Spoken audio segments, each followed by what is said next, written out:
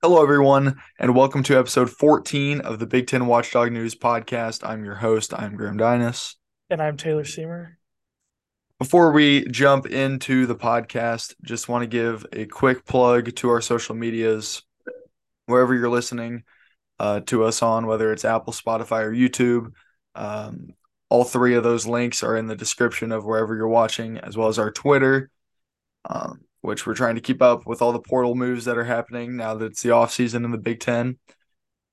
And so there's a lot of that action going on. And then also make sure that you give a follow to our TikTok. All those links are in the link tree in the description. Okay. It's been a week. It's been longer than a week since we've recorded, but it's been a week since the last Big Ten game. Well, that's technically not true because Wisconsin lost on, was that Monday or Tuesday? That was 2 days ago, so Tuesday. Tuesday. Um, but the Michigan State Spartans, we'll talk about them playing their Sweet 16 game in the Garden against Kansas State. Really a tremendous game. It was awesome. Marquise Noel put on a show, breaking the record for assists in a game in the tournament. Kansas State wins 98-93 in overtime. But yeah, tremendous game. You have Tyson Walker hitting the layup down the stretch to send it to OT. AJ Hoggard goes for his career high. Um, It was like Malik Hall played well. The whole Joey Hauser went for 18. It's a typical Michigan State game where everyone does really well and they're shooting the ball well and they play well offensively. Um, but it was K-State's game.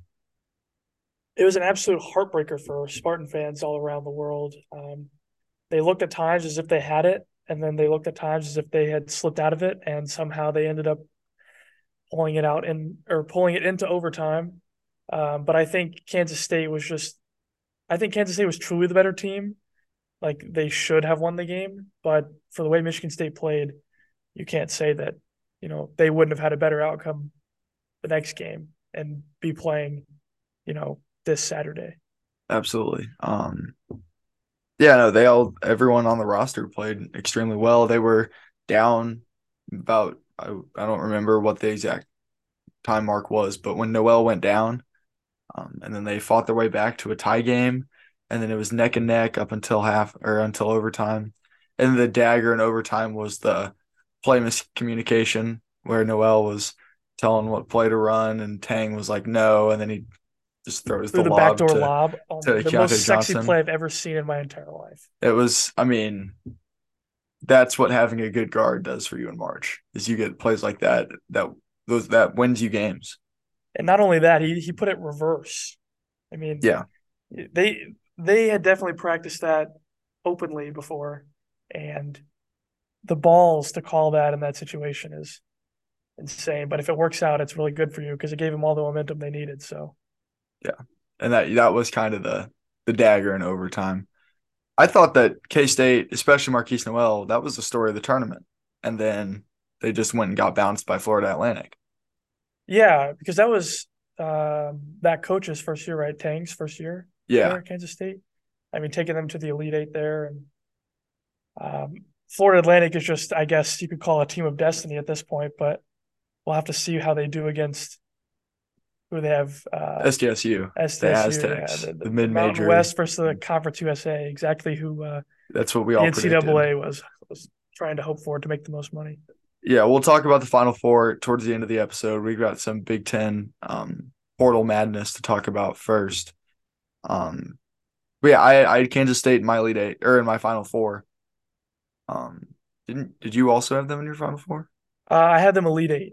Okay, they have the Elite Eight is their hump. They never get over the hump, and I don't think in my lifetime they've been to a Final Four. They got there, I think, at least twice with Weber, maybe, and then once before with Frank Martin. They had their fair share of chances, and they just never get there. And yeah, continues to be the story for that program. Um, but yeah, we'll see how the Final Four goes. And with that game happening, the Big Ten's NCAA tournament chances ended. Um, where do you think Michigan State goes from here? We'll talk about them a little more in depth. Actually, next episode, we're going to break down half of the Big Ten teams in the portal. But just like quickly, What do you think the protocol is for Izzo and Sparty? No, I think they look good here. They're not necessarily. I mean, I don't think that I've seen any news out of them as to who's leaving or who's staying, which is probably a good sign at this point since they've been done for about a week. I thought I'd see somebody hop in or out. Either way, I think if but I think like Hauser has to leave, right? He's I out think of Hauser's eligibility. done. I think yeah, this is his I last think they year. have another guy. I can't remember who now that might have to leave. But if the core stays, I think they're in a great spot. Yeah, Pierre Brooks was he left in the portal, but he wasn't he's not one of their key major rotational players. I'm kind of surprised we haven't seen anyone go just because of the Hogard, Walker, Akins, Hall dynamic. You'd think that probably one of them would be gone. Um, but I mean, they play really well together. It's just you'd imagine, and if I had to pick out of that group, it'd probably be either Akins or Hall, just because if either one of those guys wanted a bigger role, they would be more than capable of fulfilling it for another team. Um, Yeah, I think Akins probably felt a little disrespected, especially early in the season. I don't think he was playing as much as he wanted to, but maybe he's got a promise from Izzo or something. and I guess if Hauser's gone, you move Hall to the four spot in the starting lineup. So you have your that could be your five. I am kind of surprised though that we haven't heard anything. Um, but you got to think this is probably the ceiling for this Michigan State group, right? I feel like what this team did this year is about the best you could expect with the level of players that they have.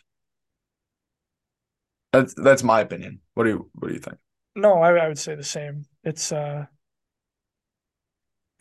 they had like well-rounded guys, but nothing that blew the doors off anybody. I think if they go to the portal, you got to get a stud, and you're set in the backcourt, so you don't need a guard. Um, you just build through probably a wing or like a four, someone that is going to get you buckets because you already have Tyson Walker, who's a bucket getter. You have AJ Hogard, who can lead the offense. Um, Malik Hall and Akins are good key pieces. Sissoko's good defensively. But yeah, if you're trying to win in March, which is always Izzo's main goal, I think you probably need to attack the wing spots because you're pretty much set at guard. Yeah, I mean, I think they have an overabundance of guards even. Yeah. And with Hauser leaving, you might need a bigger guy to come in. Yeah. All right, let's get into the portal. So what we're gonna do, like I mentioned, we've got half of the Big Ten teams that we are going to break down in this episode. Next episode, if there are any updates from these teams, we'll be sure to share those. But we're gonna put most of our focus on the other seven teams that we won't talk about in this episode. So we'll kick it off with I guess probably the biggest move of the portal season, which is not a player. I mean, it's not the biggest move of the portal. For the Big Ten, Shrew's out to Notre Dame, and Mike Rhodes is in at Penn State, heading coming in from VCU. You have any thoughts on the Mike Rhodes hire? I thought it was pretty obvious that Shrews was leaving, but then there were a couple reports late that said he was coming back.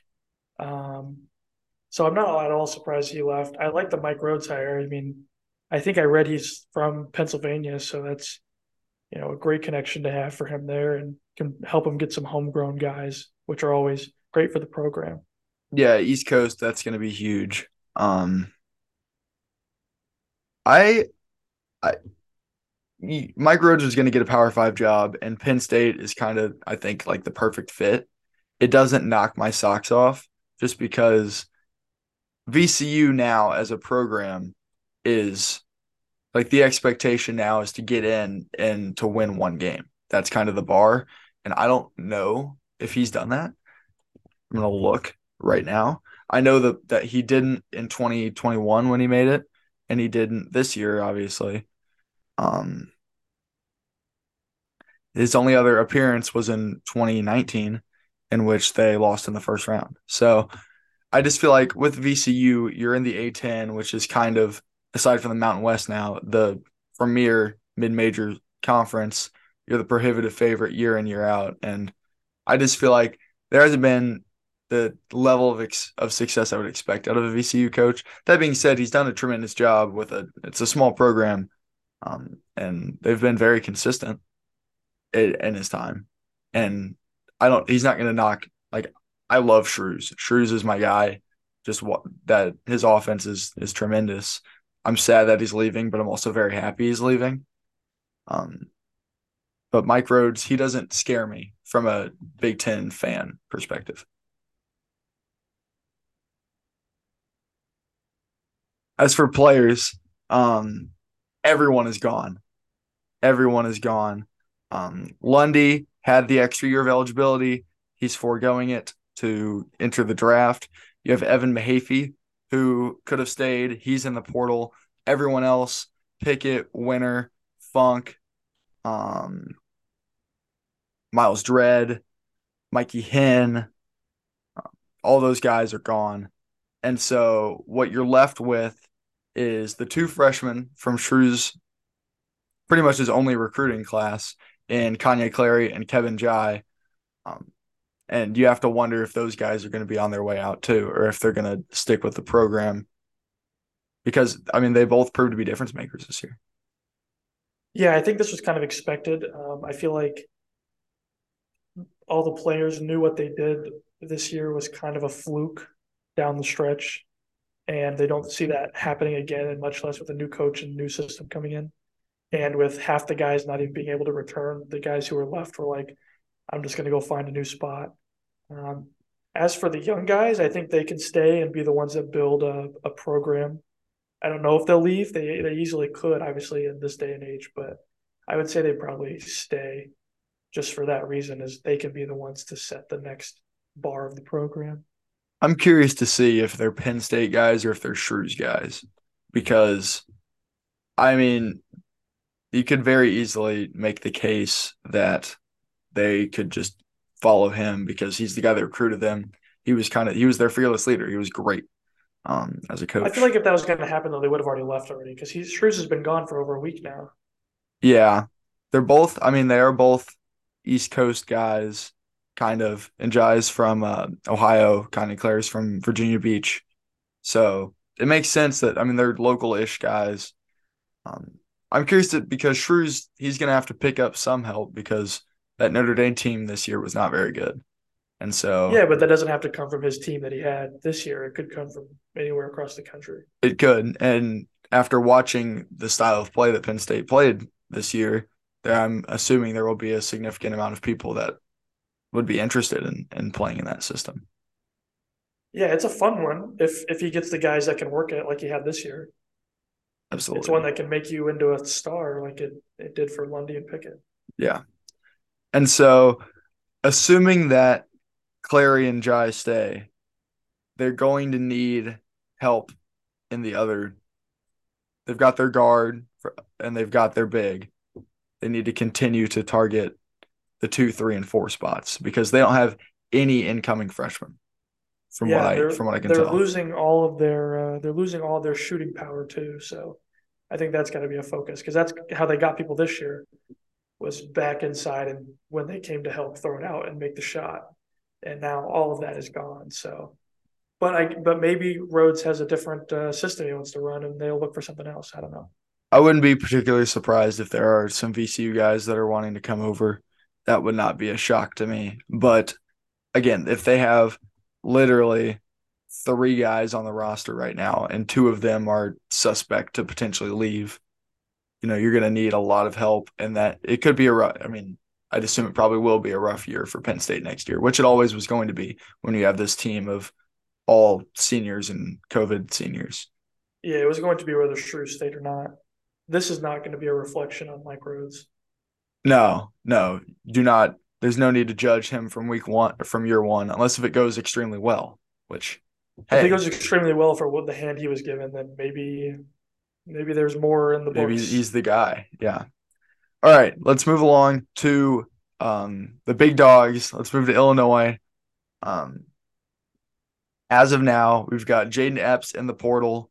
I've heard that he's being looked at back home, closer East Coast, Georgetown, NC State, that kind of a range. Colin Hawkins enters draft. Um, did maintain eligibility though, has not hired an agent. Um, and then rest in peace to Brandon Leaves' Illinois career, a legend of the program. He'll find a spot at a mid major that will want him, and I hope that he does big things there. Let's talk about Jaden Epps. Go ahead. I mean, he kind of filled a role that he didn't really know he was going to have to start the year, just because of circumstances outside of his control. I'm not really sure why he's leaving, I guess, because he's set in the role to be the starter next year. So maybe there's something going on in the background we don't know about. I think my hypothesis is regardless if he stays or goes, we were going to go out and get a veteran guard just because down the stretch, whenever we needed another guard, we didn't have one. It was just him. And then he was dealing with the concussion stuff. And so I mean, Illinois was ready to give Jaden Epps the keys to the offense. He was going to be as a sophomore, he was probably going to be one of our, if not the leader on offense. Um, so there are ways in which I'm very confused about this move, but it's not unexpected, is how I describe it. Like I could have predicted it, but I still don't fully understand it. If it was me, I I don't see it from my vantage point, but in the current landscape of college basketball, who knows, right? Yeah, I mean, if I knew I was going to be a starter at a Big Ten program, I don't know if I would leave, but maybe he thinks there's better, the grass is greener somewhere else. I don't know. He was one of our five leading scorers this year as a freshman. He was playing 25 minutes a game. Down the stretch, he was struggling to shoot from the field, but he was still getting enough minutes to where I don't think it was a huge problem. But I don't know. I am hoping that what this means is we're going out and getting a point guard that is going to spearhead the offense, kind of Well, yeah, like you need that because I don't know if you have one now we don't left. yeah we don't have a single guard left. We Yeah. have Sincere Harris, who is a two guard and is strong defensively, but offensively doesn't give you much. So definitely need help at the guard spot. Coleman Hawkins to the league. I am not entirely certain. If I had to guess, he'd probably be like a late second round pick. He's definitely the type of guy that could move up through the draft process, though, just because of the athleticism, the measurables, and then he's a high IQ player. And so I don't see what there would be not to like, but if he's not particularly interested in getting drafted 48th, I could see him coming back because he is leaving that option on the table as well. Yeah, the NBA likes to draft guys solely on potential. I mean, Jet is by no means ready for the league, and yet he's leaving. I mean, there's plenty of examples of this. Um, that being said, I think if he gets, a a great workout where he shoots the ball and they're like, "Oh, we'll take you 12th in the second round or something," I bet he takes it. He just dips. I think he's going to be a good NBA player. It's just, and he's had 3 years at Illinois, and he has grown each year. I would definitely agree with that, but I just I don't know if his personal preference, and I mean I don't know what his personal preference is, but from what I can tell about him as a human being, I think he would probably prefer to run it back for year four.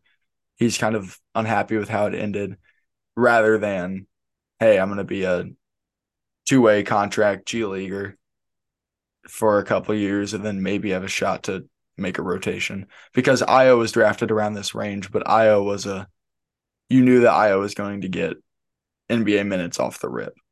And I don't know. That's almost certainly probably not the case for Coleman. I mean, Coleman can shoot. He can play defense. Obviously, he showed late in the season, especially he had to guard the five occasionally when Danger was out. I mean, He can do everything. So He I don't has know all the why he's tools, absolutely. It's yeah. just, yeah, it's raw, and he is 21. So it's an interesting. We'll keep our eye on that, and we'll keep that updated. Terrence Shannon is the other guy that could potentially be heading towards the draft. He has not announced anything yet. I will say I did see him walking around campus yesterday, so um, he's not back home. He's not working out anywhere else. He's still here, if that means anything. I mean, maybe it's just because he hasn't decided what he's doing yet. And so That's he's very still got likely to the be going to case. class because if he doesn't go to class, he doesn't get the credit. But True. Yeah, I'm curious to see. I thought for sure that he'd be a league guy, but maybe he wants another year as well because same thing. He's a competitor. I I mean, mean, he walked at senior night, so I got to think he's gone yeah, I mean, he did. because I was there But for that that, is, and I was like, Shannon's leaving after 1 year because I thought surely if he walked, they knew he was leaving. I mean, but Joey Hauser walked last year. He didn't go anywhere. So But that was his actual senior year. this is Terrence's actual senior year. He just has the COVID year next year. Oh, I see. Okay. So yeah, we'll see what his thought process is. And again, follow us on Twitter. We're going to be updating that. Other guys that we haven't heard from is RJ Melendez and Ty Rogers. You seem to send me the message every year that your sources are saying that RJ's out. Last year they were wrong. This year we're yet to see. I do have some sources that said a domino inside the Illinois program was falling, It was always and leave. It was leave the whole time.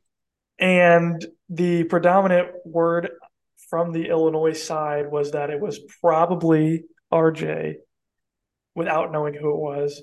It was And leave. then Lieb announced. So I don't know if that was connected or not, if that was who they were talking about, but I did have word. And then a couple hours later, that Lieb went into the portal. So as for Melendez, though, I don't really know what he brings. He's kind of a I don't know. It's on and off usually. Oh, So if hold he were on. to leave, then This is breaking from Coleman Hawkins' Twitter. AJ Red will be returning for next year. oh, So interesting. that's Okay. massive. Um, yeah, back to RJ. He had a down year this year, and I think he'd admit that, but he was showing a lot of positive signs of life towards the end of the season. And he was our only offense in the second half besides Terrence Shannon free throws against Arkansas. So I hope he's back. I definitely hope Ty Rogers is back. I'd imagine he would be. I don't know what his reasoning would be for heading out, but because he seems like he's the guy that is going to be built around in this system. So yeah, if we're talking about targets for Illinois, it's obviously point guard and shooters. I think that's pretty apparent. Yeah, and I think that's kind of what caused their downfall this year was not having those type of guys. But then again, I think that's maybe everybody's look I was in gonna the say, portal. Everybody yeah, looks for a point guard and shooters, so the pickings are slim. I've seen a couple mid-major names thrown out. I've seen John Tanji. I don't know if I'm pronouncing that right. If it's Tanji, Colorado State. He's a shooter. His uh, his efficiency last year was incredible. I'm looking at it right now. Where's it at? He shot, yeah, or no, it was this year. He shot 39% from three this year. So that would be a big pickup. He's a 6'5", kind of like it. He'd probably play the three for us. And then Jalen Cook from Tulane is the other name. I saw him also associated with Minnesota, and he would be a point guard. He averaged 20 points a game in the American this year. So a couple names to keep your eye on for Illinois fans. I'm kind of hoping that if there's another name, I know Caleb Love is a name that's being thrown around a lot in the portal. I'm curious to see where that goes. I personally would not be super on board with Caleb Love spearheading the Illinois offense. That just sounds like a horrible idea, but he's probably the most talented player out there. So just a couple names to keep your eye on. I'm going to say this for the first time on this podcast, Taylor. Let's talk about Minnesota. Oh, that's painful on the ears. Um, Minnesota, worst team in the Big Ten this year, but they had some fun down the stretch. And then they've lost four of their key players to the portal from from their team that was not good, they're losing four of their seven most important players, including Jamison Battle and Talon Cooper. Cooper has already committed to South Carolina.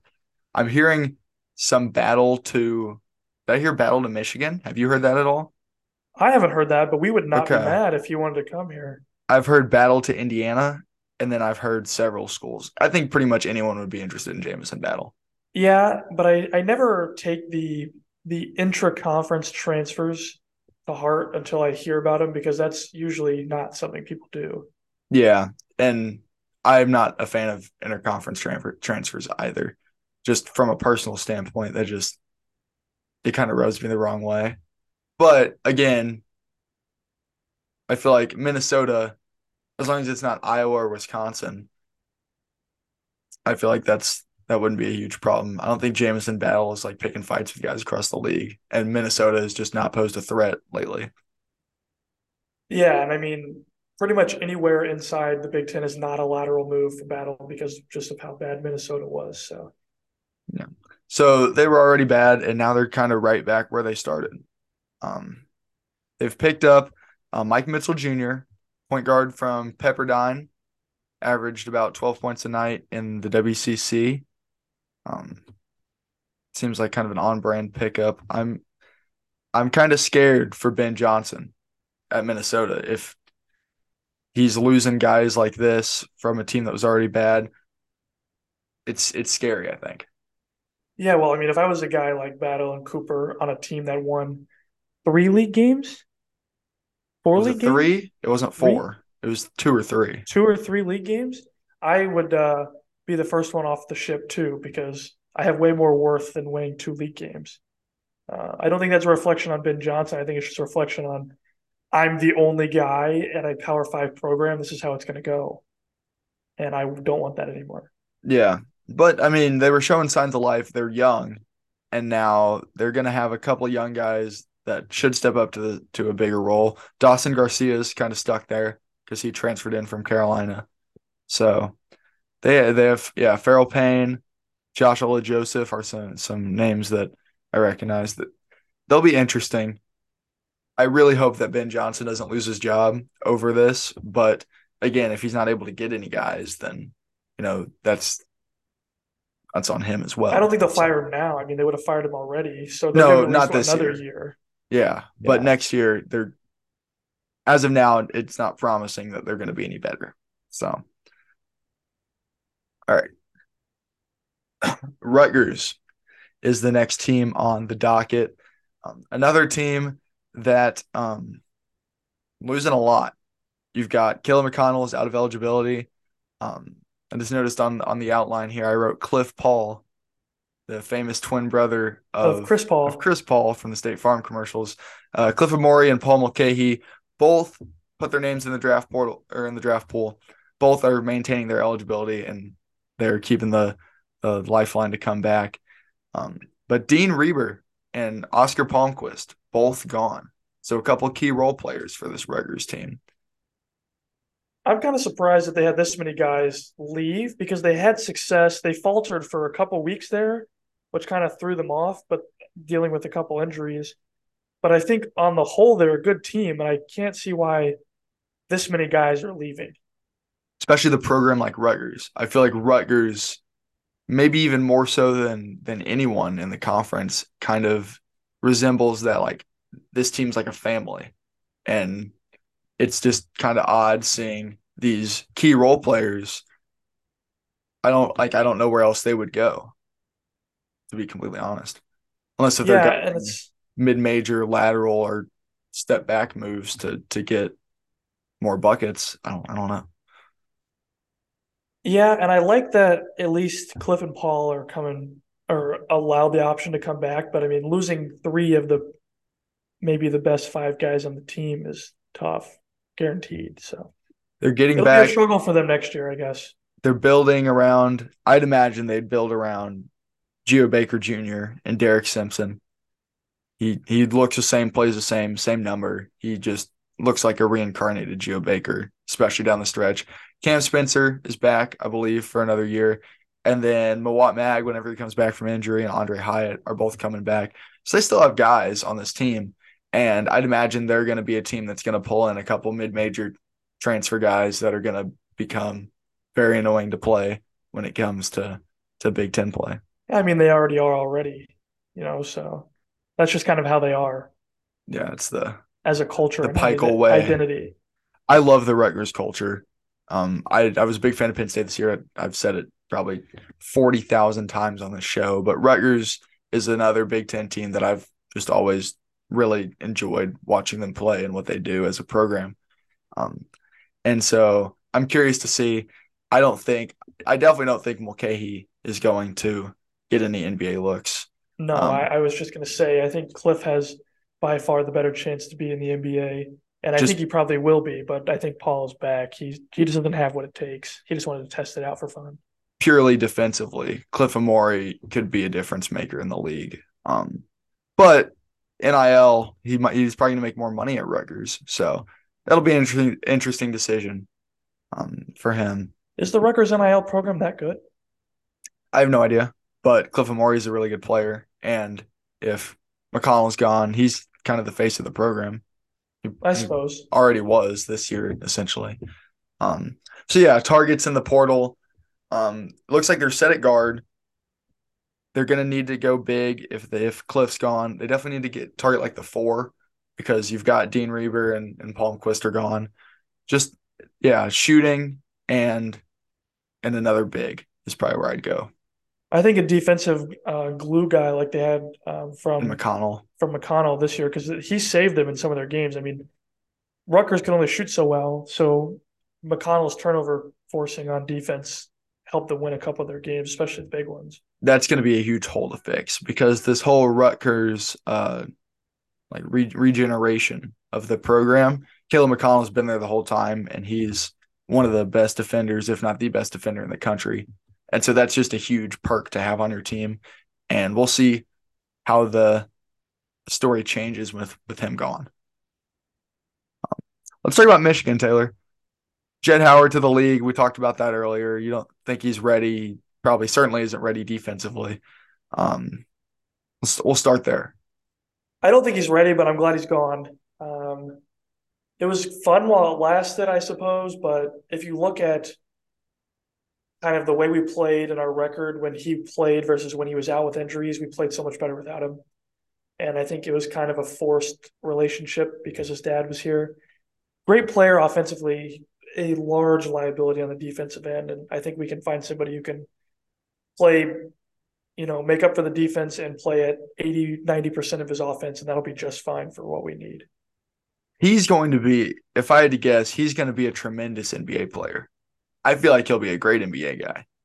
But yeah, just definitely needs to mature on both ends, really. But he has enough of a bag. He's a gifted enough scorer. He's going to give buckets in the league for sure.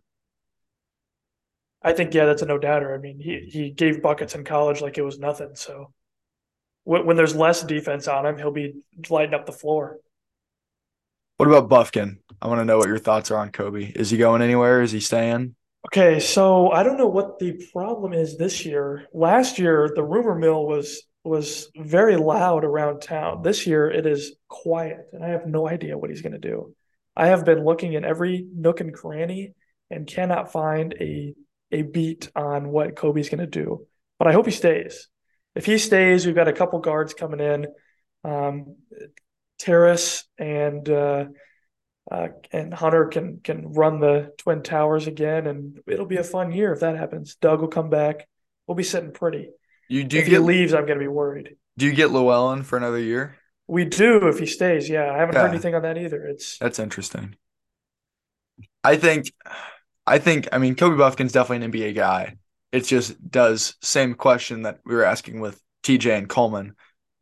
Is he going to leave on a sour note of this season, or is he going to say, "Hey, I can be the guy on this team that hey, we can make a tournament run. We have all the talent."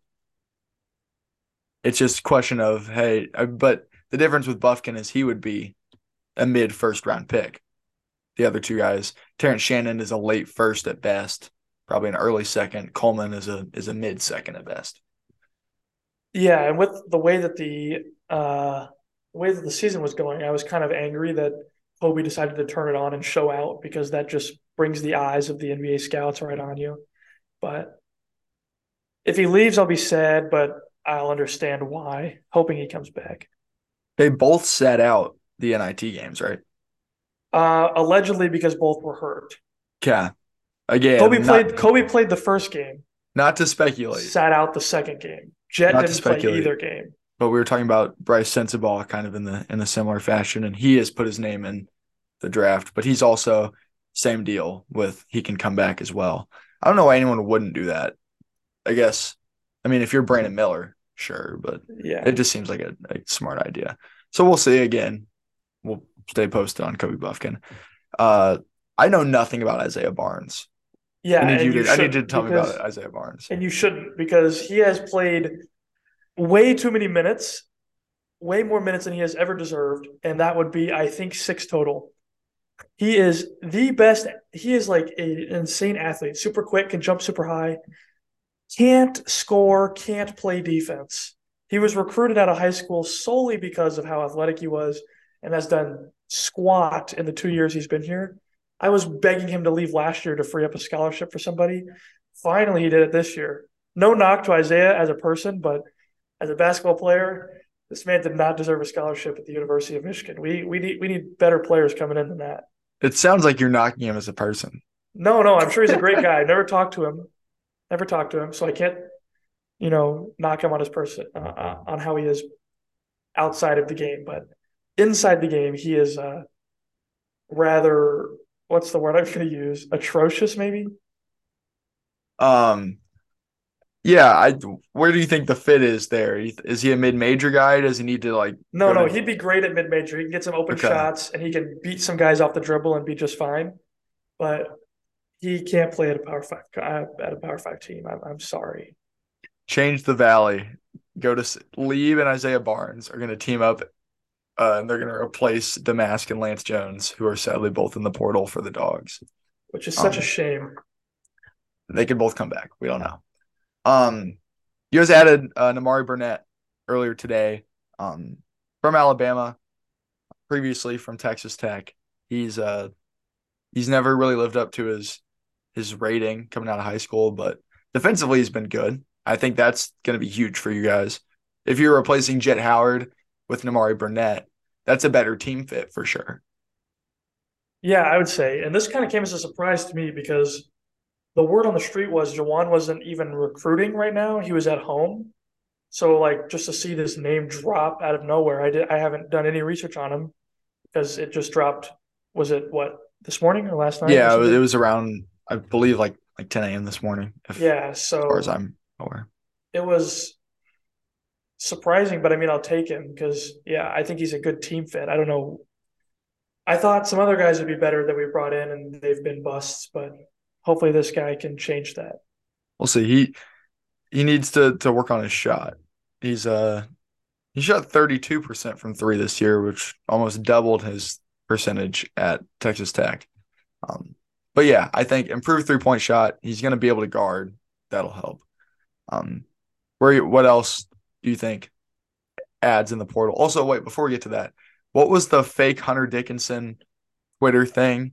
Did it say he was staying or that he was leaving? No, that he was staying. It was the same. Some guy made a Twitter A fake account Hunter Dickinson account. and he just reposted the same picture that Hunter used last year to say that he was Yeah, coming back. And people took it and ran with it. I didn't understand what was going on. And I yeah. was like, he would come up with something new, I thought, for this year if he was staying or leaving. But he just literally reposted the exact same picture under the name Hunter Dickinson on Twitter, and people lost their mind. So Hunter Dickinson has not agreed to come back He's yet. not officially said either way what he's doing. If Hunter Dickinson is in the portal tomorrow, what are your thoughts? I think the spot at big is covered if he leaves. If he hits That's the hot. if he That's a hits hot take. why is that? Terrace is fine and has a higher ceiling, and we have Greg Glenn, good. Oh my, that can play the backup role if he develops over the offseason. I mean, he's raw right now and can't really do much, but I mean, he has 6 months to get there. So, but I mean, he can't go to the NBA. There's not a spot for him in the league. So it's either he comes back or he goes in the portal. And I think he loves it here too much. He loves Juwan. He wants to be back. So I think he'll stay. Yeah, I don't. He's definitely not an NBA guy. He can't. He doesn't guard particularly well at the Big Ten level, and so the NBA is a whole. That's a nightmare comparatively. So yeah, I don't think he's going anywhere. But just I was just curious to see since he hasn't said anything, what your thoughts would be. I'm appalled though that Harris Reed has a higher ceiling than the was he a first team All American as a freshman? I'm assuming Hunter Dickinson. Was he? I can't remember I if feel he like he was. definitely was. Right? I I mean, would say you yeah, his guys, freshman year was his best year. So it definitely was. Yeah.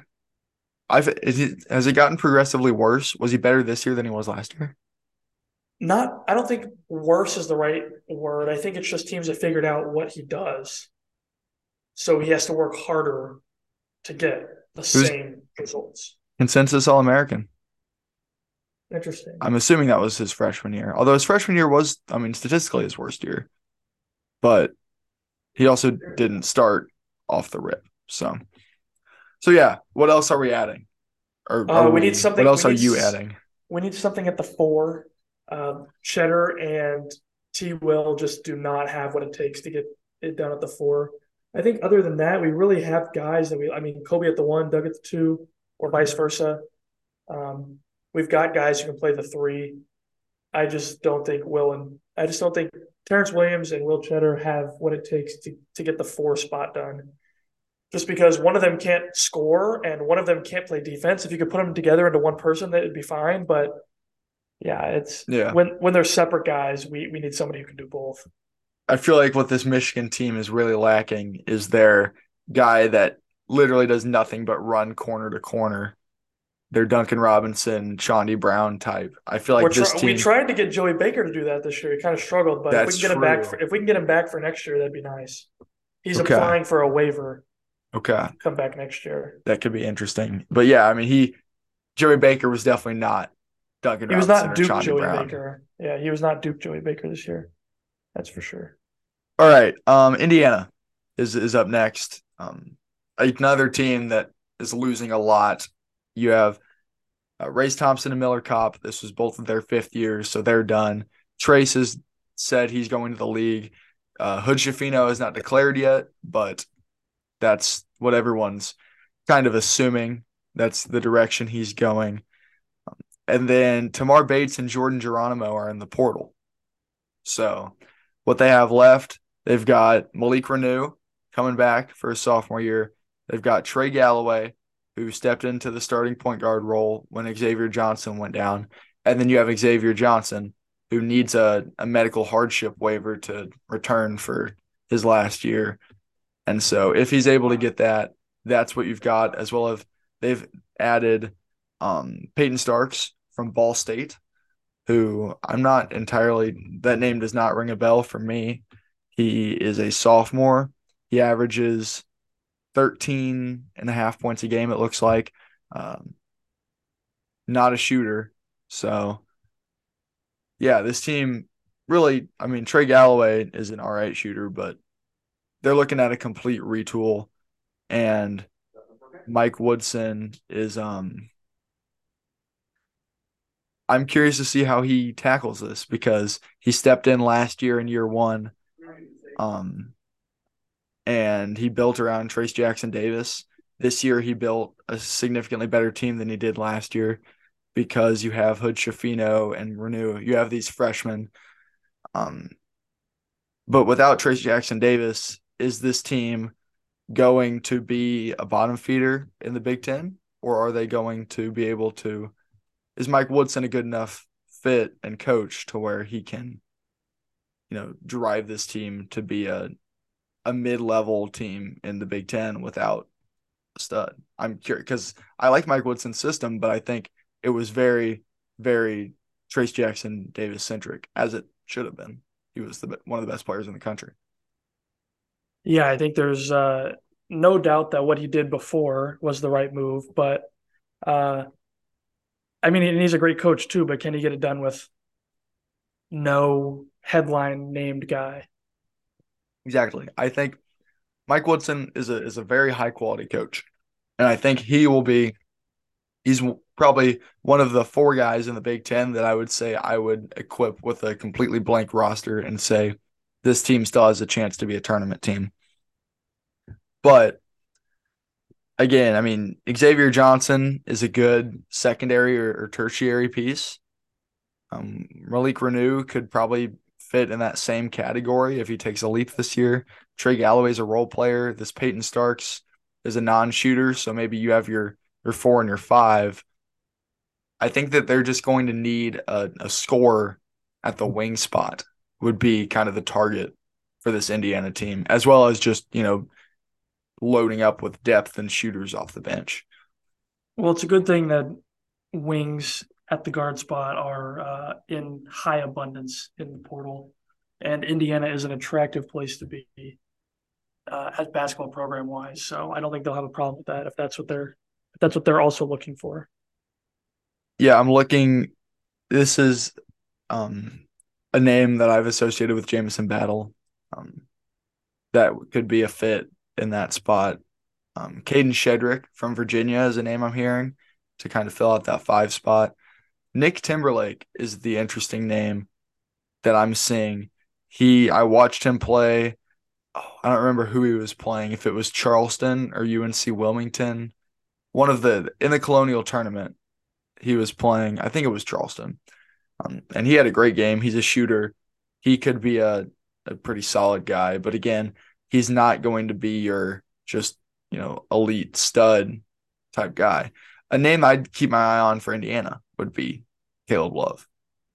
That could be a fit. I know that they have Xavier Johnson, but both of those guys last year were in two kind of ball dominant guard backcourts with Hood Schifino and RJ Davis respectively. So I think that could be a player that works, and Caleb Love in a Mike Woodson system probably put up 22 points a night if he's just getting these ISO looks all night long, which is kind of what traced it. Yeah, and I've heard some Twitter rumblings that he's going to be at least has been contacted by Indiana and is looking into it. So I wouldn't be surprised if he ends up there. That's kind of, I mean, I'm not hoping for that. I'm not a huge fan of really in general Caleb Love's game. A lot of chucking. He's getting his shots up, but yeah, I just very inefficient as a scorer. And so he's able whenever he's good, he's one of the best scorers in the country. He just has that Russell Westbrook type tendency to just kind of chuck regardless of how he's shooting on the night. And that can kill a team, and a lot of times that killed this North Carolina team that went from preseason number 1 to not in the field. Yeah, and that's something he's gonna have to overcome no matter where he goes. I mean, because even if he goes to a mid major, I mean, we saw like an Amani Bates style thing where he went to Eastern Michigan and they still were under 500 with arguably the best player in mid major basketball coming in, at least the like highest rated recruit, and Definitely the they highest still rated. Yeah. sucked. And when he chucked, I mean, he had to score 30, 40 a night to even to have a chance for that team. And when he didn't do that, they got blown out. So As a move for him, though, I mean, he improved his stock with that move. But again, that was an awful team, one of the 30 worst teams in college basketball. but So it's really yeah, the only team that would take him with the the circumstances issues at surrounding him. hand. Yeah. So yeah, I've also heard a lot of Mizzou for Caleb Love. He's a St. Louis guy. So I don't that's like that for Missouri though, because I think they're on the up as a program, and I think Caleb Love is not the answer that they're looking for. unless if he is, because he can be. It's just I it's a tough situation with Caleb Love. I'm very curious to see where he goes. Maybe he's the guy at St. John's because all these St. John's guys are leaving. Maybe Rick Pitino wants Caleb Love. He can be the rusticulous 10 years later. I don't know if I see it, but that's a possibility. All right, let's finish with Wisconsin. Jordan Davis announced he was entering the portal tonight, just a couple hours ago. I think just about everyone from this Wisconsin team last year is still there. I don't think they have any graduates. I think it's just Jordan Davis is gone. And so a team that underperformed finished is there's not a third place game for the NIT, is there? I don't think so. So I they think they're lost in the done. semis of the NIT. Um, just a team that really didn't pose a threat in Big Ten play. How does this team improve in the portal as they're returning everyone from this team from last year that didn't do much? Yeah, they didn't do much, but I mean, a year's experience and another offseason are always helpful. I don't know what kind of recruits they have coming in, but I can't imagine that they'll be back to middle to bottom of the pack if they don't get a guy, a legit guy in the portal. They've got Gus Yalden, who is a name that I recognize. I think he plays up in like the Quad Cities area. I think he's an Illinois guy. Maybe like Moline or something like that. But he's a big 7 foot white guy. That's Um, right that's on right brand up for their alley. Wisconsin. Exactly. Frank Kaminsky. He's not gonna be Frank Kaminsky. Ethan Happ, that kind of guy. Um, so they're getting back to their roots. That's fun. Another Stephen Crowell is still there.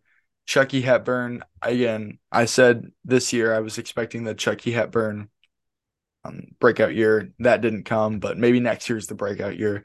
And they've got Connor Essegian, who was on the all freshman team.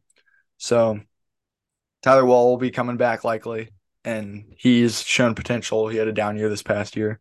So there's a lot of areas in which they could stay the same and improve. But I think if they really want to threaten teams outside of the Big Ten and in the tournament, they're going to have to get more athletic and kind of go off brand to do that.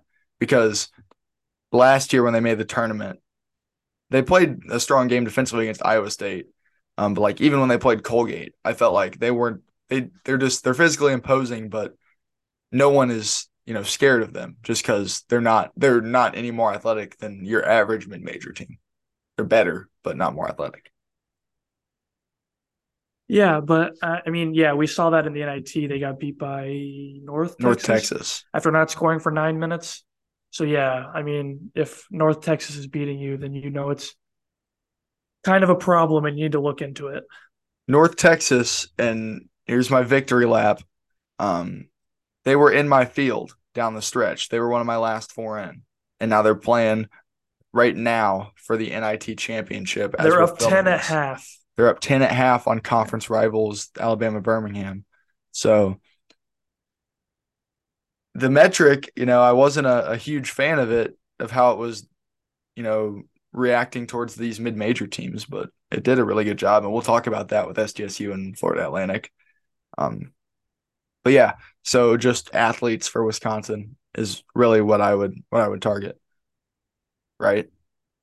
I would say, but that's not what Greg Gard nor Wisconsin is really known for. So we'll see if they do it or not.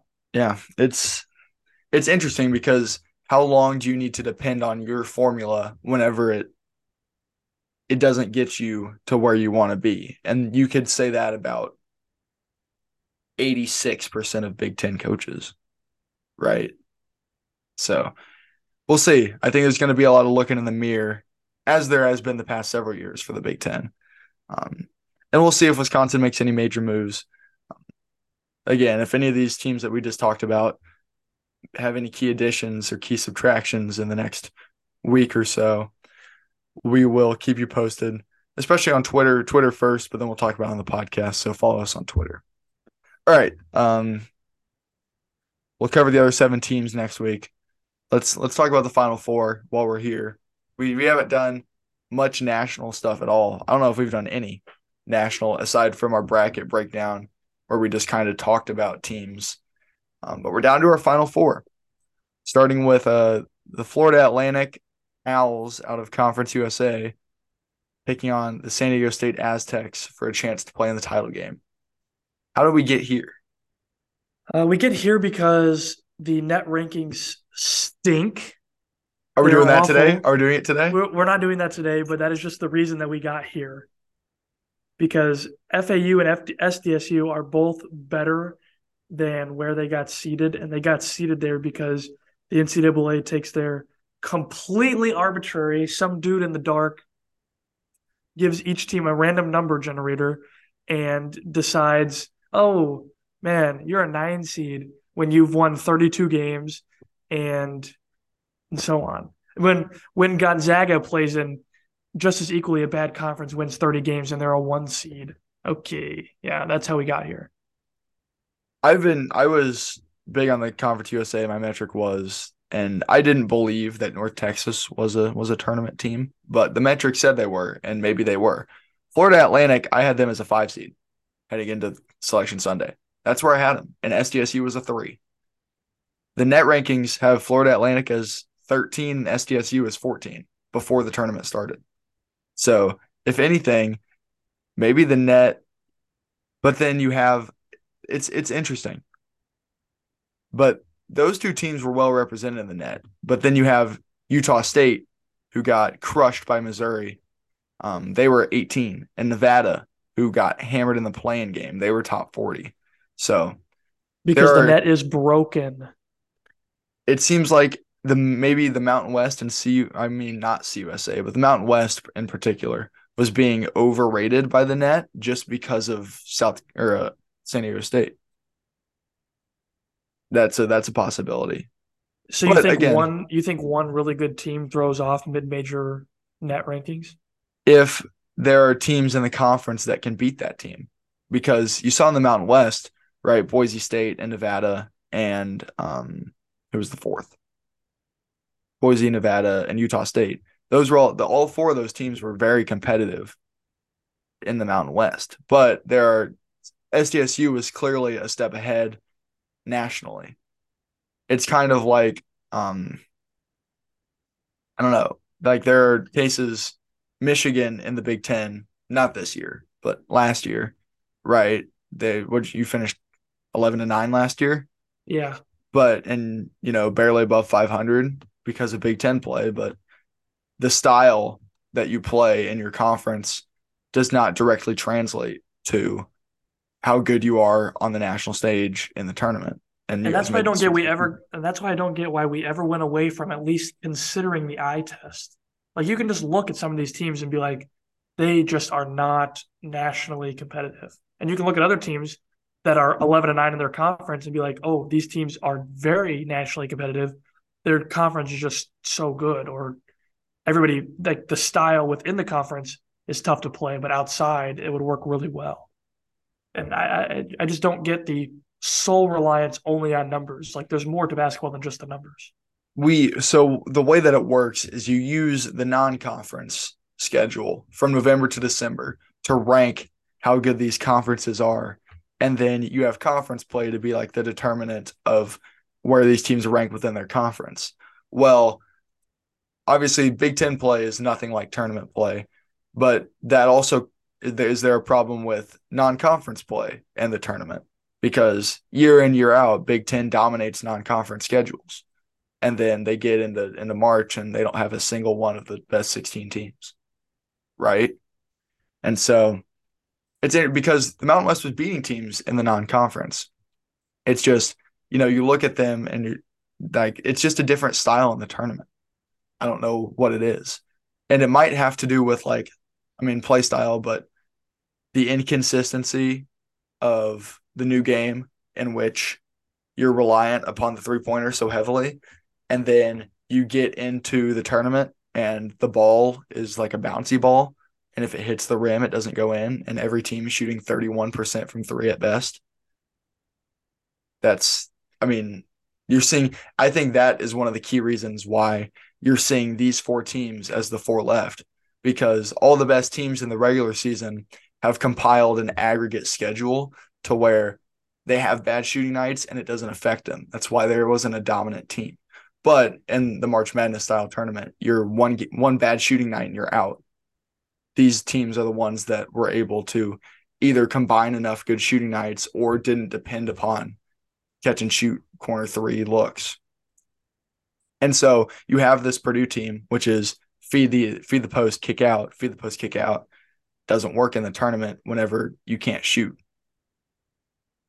and you Yeah, get I think that's bounced. fair. I think that's fair. Yeah, because in the course of a season, you can win, 5 games in a row off your shooting, and then you have one bad night and it doesn't kill you because you're 5-1. But when the tournament comes, you have, I mean, it's single elimination. So you have the one bad night in the 6 games your first night and you're done. You don't even get to play the rest of the six. So It's interesting. Yeah, if the NCAA tournament was 32 teams and it was 5 game series, then we'd be seeing a lot less parity in the tournament. But you're seeing the one off like Alabama. Alabama is extremely analytically sound to where they're getting shots at the rim and they're getting open threes. And so against SDSU, the threes aren't falling. SDSU has a good rim protector inside. They aren't able to score. They have a bad night. They're bounced by a good team, but not a team that's better than them. If they played 5 times, they're probably winning in 4 of them. So it's just the nature of March Madness. It's what makes it fun. But is it better to have, the best teams or to have this fun style? You know, it's a my personal. personal opinion is the fun style because we all know it's set up not to be the best team cutting down the nets on April 2nd. It's the fun of watching the upsets and the Cinderella stories throughout the time and being entertained for an entire month of great basketball that you just don't see anywhere else. I don't think that the tournament, it's hard to say. I don't know if it determines the best team because if you're going to average out 6 games, Alabama might have the 5 best games in the tournament and then lay a stinker. But that stinker, they're not going to win. And so what the tournament does, and I respect how it crowns a champion because it takes these teams that, you know, are able to play through a bad game. If your team is consistent enough to play through a bad game or to not have a bad shooting night, into your season, these teams are like the most consistent teams that are left. And I think that deserves a prize as well. I think that if you're going to crown your champion, you want the team that doesn't have a flaw that can get picked on and doesn't depend on your shooting, unless if your shooting is just tremendous, like that 2018 Villanova team was great. Yeah, and sometimes it's better to be lucky than good. So some of these teams shoot just well enough to where all the teams that they've played have had their bad shooting night on that night, and they've snuck by. And now they're in the Final Four, like FAU, for example. Clearly, they weren't better than anyone in their region, like on paper, or even if they were to play, yeah, like even a 3 game series, but they just play defense well enough, or the team that they're playing shoots bad enough that they can just sneak by, and it makes it so much more exciting because you get, you know, the 9 playing the 16, playing the 5, playing the Three, yeah, 3 K to State. to then go play in the Final Four. And one thing about FAU too is that they were a couple inches away from not making out of the first round. And you could say the same thing about Miami against Drake. Florida Atlantic almost lost to Memphis, and then who knows where we're at if Memphis is in the Sweet 16 playing Tennessee. It's that's the beauty of this tournament. I think the only thing that you could argue would be to reseed after each round, if that would make it more fair. But if you did that, it would just be awful for like site managers. If they were playing it in Indy, that would be possible. But again, like if Fairleigh Dickinson beats Purdue, they've earned the right to play Florida Atlantic. They shouldn't have to then go play Alabama in the next round, Yeah, right? I would agree. So if you want the best teams to get there, that's just not how it's going to go with the new style of basketball.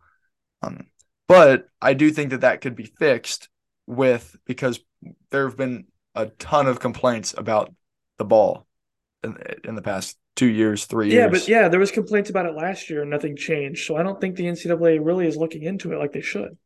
But I mean, this year you're seeing, 30% from three on average I feel like we were having the same conversation though. Teams were shooting horrible, players are complaining about the grip, complaining about the bounce, and they went right back to it. for whatever. I think that's something that needs to be looked at, because there's the big argument with college game versus the pro game. I'm a much bigger fan of the college game just because I feel like it means more to the kids. And watching someone like watching perfect basketball is, in my opinion, personally less fun than watching imperfect basketball. The flaws of college basketball players and teams is what makes it more fun. But you're seeing like people are like, I can't watch this because no one makes shots. Well, these teams can make shots. They can make 5% more of their threes than what you're seeing on the national stage. And I think that it would just be better for the product if Yeah, these those are teams just really shoot better. casuals, I think, though. Those are just, like casual fans who only watch March Madness because they're NBA guys or something like that. If you watch like an entire season of college basketball, you can't tell me that there are not games, mid-major, Power Five, you name it. I mean, a mix, whatever, that are any worse than an NBA game. I mean, you get teams who are really good, who play overtime games, like you get in the Big Ten occasionally. You get that 110 to 105 game between Iowa and Michigan State that we had was much more fun to watch than a 130 to 140 NBA game, in my opinion, just because it was so out of the norm and crazy. And you get mid-major teams who will play a 40 to 30 game, and that's cool just on its own because there so much went wrong that it was an interesting game. You know, it was so hard to watch that it was so easy to watch. And you just don't get that in the NBA. It's 140 to 130 every night. You know who's going to score 30. You know who's going to get 10 blocks. You know who's going to have 3 steals, and you know who's going to get a fan kicked out of the next game. It's yeah, I feel like the NBA more so. I mean, it's reality show ish, just like with the players. And then the style of the game, it just isn't as interesting whenever you're seeing these teams go 5 out, ISO, draw the defense, kick for a three, or 5 out, ISO, drive to the rim, open layup, right? Like if that's all you're really seeing, I mean, and that's like more of the Houston Rockets, James Harden stuff. But the spacing in the NBA and the shot making, it's just like, why would I watch the game? Why is the game more interesting if my 12th man can go for 30? If anyone can go for 30, then it's not fun when someone goes for 30, I feel like. Yeah, like we all. I mean, we had an entire episode that was 30 minutes of spent on Mason Gillis setting a record for hitting 9 threes. But I mean, Curry's hit like 13 threes in a game before. I mean, it's just like something that Yeah, is you've got whatever. yeah, I mean PJ Tucker has like made a career out of being a 6'4" center because he shoots one of the highest percentages from the corner in the league. He was in the league, he was out of the league, and then he came back because he can shoot corner threes. And that's all he does. And sometimes he doesn't score at all because they just don't leave him. Like that's not as fun as having a guy that's just like a freak athlete that sits in the corner and on any given night could go for 18 or he could go 2 for 2 with 1 for 7. And that's annoying as a fan of that player, but for the greater sphere of college basketball, I think it's just more entertaining, at least from my perspective. And And there's I just there's just so much more like I don't know. You have to actually scheme. You have to actually coach. You have to actually like play when you're in college. In the NBA, I feel like it's just. I mean, they run plays and there's coaches on the sidelines, but are they really scheming? I mean, you go to practice, 3 times a week and you throw up 40 shots, but you don't run anything. I mean, you do in the playoffs, I guess, but it just the NBA regular season doesn't feel like it means anything. But for some of these mid-major teams, especially like college basketball is the regular season is what they have, and they're there to go win the regular season title. exactly like every night is important in college basketball, whereas in the regular season for the NBA, right, there are teams that have already clinched and there's a month left in the regular season. And so you're seeing like it's not important for these teams to have all their guys play every night because there's a guy sitting up that doesn't even play that is capable of replacing their production. Yeah, and you see none of this tanking stuff that you see in the pros because there's no draft or whatever. Like There's no reason to guys are tank. giving it their all every single night. There's no, sandbagging down the court because you're trying to lose this game and you're up by 5 with 5 to go on accident. If you're up with 5 with 5 to go, I mean, we saw this with Minnesota, right? they had nothing to play for, and last year they went and spoiled Wisconsin. This year they went and spoiled Rutgers, and it was like the most enjoyable part of their season. And they had nothing to play for, Yeah, but they went and did it anyways. I mean, you don't get that in the NBA. no. I mean, there's a lot, there's way more to talk about on this debate, and we might have more off-season time to devote to it. But yeah, I think that was a really good discussion about NBA versus college, and I mean, we kind of we got off on a tangent, but I think there was a lot of extremely potent points that were made. I think that was a well nuanced conversation about that. Back to the game though. Florida Atlantic and San Diego State is likely to not be anything close to an NBA game because that's what SDSU does. They stop you. Florida Atlantic likes to score though. Again, we're getting a mid-major team in the title, kind of reminiscent of 2011 was the Kimba year where UConn won it. Um, and they played who they play in the semis. I think maybe Kentucky in the semis. I could be wrong. Um, but then on the other side, it was Butler against VCU, and it was Butler the year after they had won. They went to the championship the year before, and so just not a very entertaining game on the other side. Really, that whole Final Four was kind of rough. That was like the 2, 8, 11, and something like It was six. three. Let's see who won this Because region. It VCU was was like the Kentucky. It 11 was that year, right? Kentucky. Yeah. So Connecticut was a three because Kimba had carried them to the championship of the Big East. They won 11 straight. Kentucky was the four that they beat, and then the other side you had 8 seed Butler and then 11 seed VCU. So Yeah. that's kind of what this Final Four is reminding me of. And every single time that the Final Four breaks open for a team that's not a 1 or a 2 seed, UConn wins it. So it happened in 2011. It happened in 2014. They kind of broke open, and they were a 7. Yeah, they were a 7. They played Kentucky in the championship as an 8. So UConn has a chance to win their 5th title in 25 years, which is absurd. And it's Yeah, with especially for the three different format of the coaches, tournament. completely different schemes, not the same players. It's it's not like people are comparing it to Duke, but Duke was so consistent when they did it, and UConn is like they were out of the tournament for 5 years, and now they're back. Like they just pop in and out here and there, and when they're good, they win a championship. It's absurd. Yeah, and they've kind of got lucky along the way too for a lot of these games. I mean, they didn't play anybody extremely tough, They're but dominant I in this mean, tournament. They've won every game by 20. yeah, because their shooting is insane.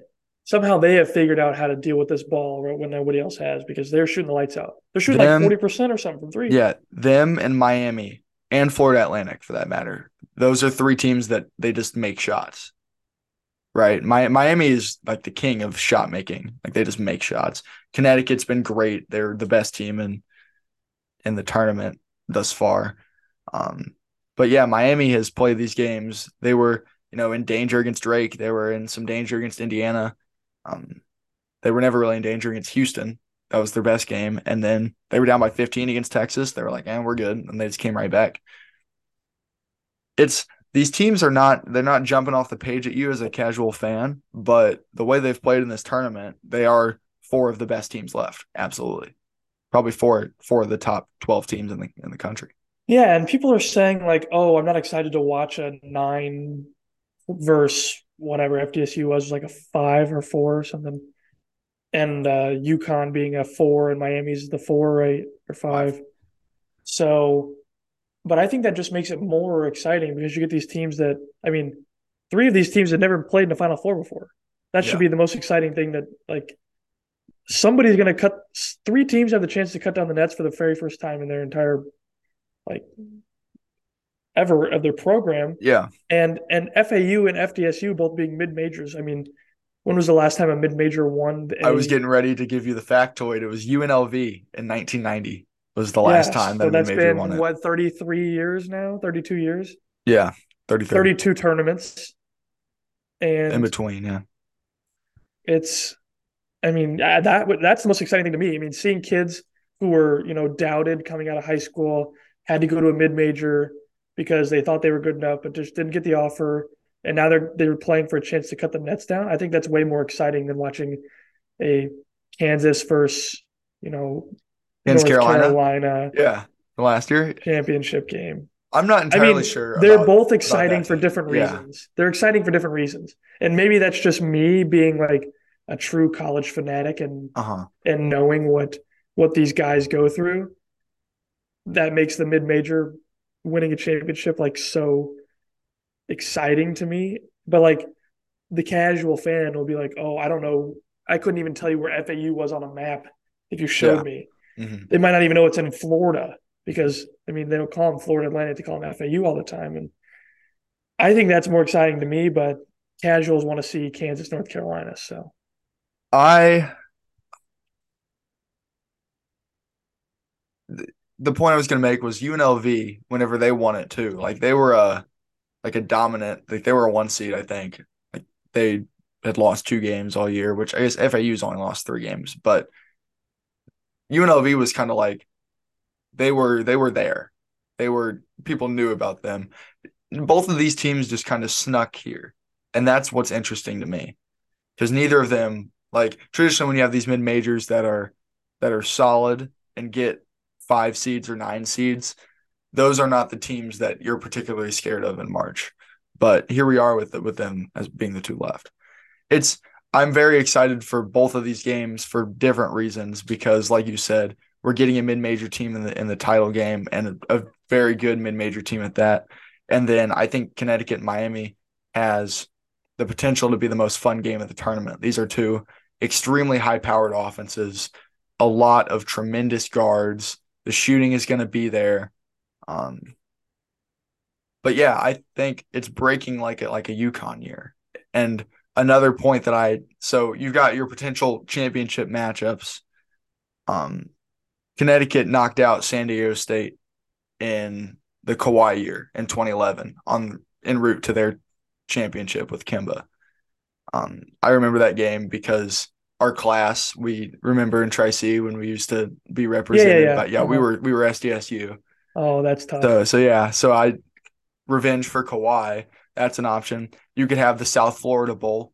Imagine if we get Miami FAU in the title game. Um, SDSU winning would be huge for Brian Dutcher. That's a guy that's waited 30 years That's an to old school be. Michigan guy, Fab Five Yeah, guy. that's a Steve Fisher right hand man the whole way. Um, and then he gets the chance to win the title now. He got that chance ripped from him the COVID year that where the tournament got canceled. They were bound to be a 1 or a 2 seed that year. They'd lost 2 games. That team was tremendous. And so they can avenge that this year. And then you've got Florida Atlantic coming out of nowhere. We've got 4 really fun teams. What's your prediction? Who title game and winner? I'm gonna take UConn v SDU, and I'm gonna take the Huskies off the dome here, but I wouldn't be mad seeing any of these teams cut down the nets. I can't wait for Saturday and Monday. I'd be a little mad if it was Florida Atlantic. And it's not because they don't deserve it. It's just like they've kind of been like the villains just ever since they knocked out Fairleigh Dickinson and they had their windmill 360 dunk at the buzzer that was in kind of poor taste. They've played the role of the villain and they knock out Kansas State, who was kind of the story of the tournament. Um, but they're good. They're a good team. I'm not gonna sit here and say they don't belong here. They absolutely do. They won the games that were in front of them. That's what it takes to win the tournament. So, but yeah, SDSU wins it. That'd be sick. UConn, UConn's probably the team I'm rooting for the least, but they're super fun and they're the best team. And then you've got Miami. Larinaga awesome. They have some of the best guards in the country. And then, yeah, Indiana lost to the national champion. That would be a better look for our conference because none of our other teams, I don't think, lost any of these guys, if I'm remembering correctly. I don't think so. I Yeah. think you're right. So yeah. I guess I did have some points to make about the Big Ten lack of tournament success, but we can get into that in another episode because we're running a little long.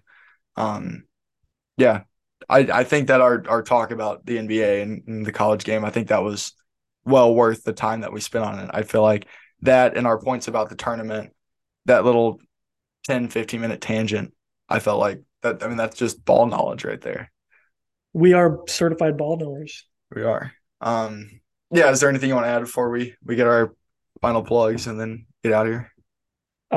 Sure. The Big Ten season might be over, as Michigan State and Wisconsin both lost this past week.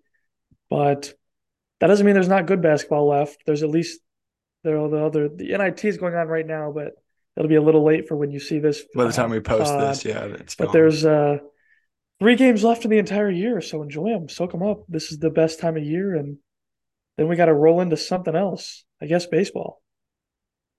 Yeah, I guess. Or I mean, the NBA, maybe, maybe. Well, after what I Yeah, just said, I probably shouldn't watch the yeah. NBA. No, I'll pick it up about midway through the first round of I'll the. pick it up in June. Yeah. Shout out to Iowa, the women, for making the Are they Final moving on? Four. All righty. Caitlin Clark is a stud. She's Everyone legit. knows She put up this. 40, didn't she? I think her Elite Eight win. I think it was a 30-point triple double. It was a 40-point triple double. Was it was It it? was a 40-point triple double. Was it? Yes. 41, 10 boards, 12 assists, 8 of Yes. 14 from three. Best player in the country. Um, Also give a shout out to what Maryland, Ohio State both made the Elite Eight. Did someone else make the Elite Eight? No, it was just three of them. Okay. So yeah, hopefully Iowa can bring it home. They play South Carolina. Probably got the two best players in the country on the women's side playing. People are saying that's going to be the most watched women's game ever. I kind of doubt that because UConn isn't in it. But But I mean, Caitlin Clark is because Caitlin she's a Clark national is, story. yeah, and South Carolina's undefeated, so that should be a good game. We'll see if Caitlin Clark can put the team in her backpack and carry them to the championship game or not. That Is game's Caitlin happening tomorrow night. All right, so it'll be the night that we are posting this at 8 p.m. on all the ESPN channels. So does Caitlin Clark have eligibility left? I feel like she might be a junior. Because she fits into the Fran McCaffrey system very well. She can Oh, she can light it up if she she ever is wants to. she If she is a wants to break junior. some barriers, she can slide over and take. I mean, they love to shoot the three, and she loves to shoot the three. I don't know why it wouldn't work. Yeah, I mean from West Des Moines, yeah, 6 foot junior. She could be a nice off the ball guard for that team. I mean, legit, like she could put up, she could average, I feel like 12 points a game in men's college basketball in the Big Ten. Yeah, She's she that might gifted of a be. shooter. Yeah, She might get torched on defense every single play, but I guarantee you, you she's can going. you can pick somebody to strategically have her guard She's yeah. a If slow she guy guards the outside. shooter, she can get to the closeout. She might not be good for any help, and then she's going to give you three threes a game, bare minimum. Yeah, she's legit. Stud. Um. She might So yeah, leave after this year and be the first overall pick in the I think that's WNBA. probably what would happen. I don't know what the rules are for WNBA draft. I don't know if it's junior, like if it's 3 years. I don't know if they have any restrictions. Um, but yeah, I don't see why she wouldn't be the first pick unless if um Paige Buchers goes to the league, but she's been hurt this year, so I don't know. We I know don't about know. we know Everything about that I've women's seen, basketball a little bit, not much. everything that I've seen out of her is I don't know if there's anybody better, but Yeah. This is the most diverse podcast we've had for sure. We're covering all our we're bases. hitting women's basketball, the NBA, everything. Yeah. All right. Yeah, let's wrap it up. Once again, shout out to our YouTube, our Apple, our Spotify. All the links for those will be in the description of wherever you're watching, as well as our Twitter and our TikTok. Make sure you give all those a follow. Give this video a like or a thumbs up or a 5-star rating. I'm not sure how you rate it on some of the podcast platforms. But yeah, subscribe, like, add us to your folder. Follow us on Twitter. Follow us on TikTok. I think over the weekend, I'm gonna edit a little compilation from our predictions for the tournament and just do like a little where we were right and where we were wrong. I think that would be a good TikTok post. So So that's an idea I have. I'll definitely post clips of our discussion, and we'll have some of that be on TikTok as well. So yeah, thank you guys for listening. And we'll see you at some point next week. Have a good one.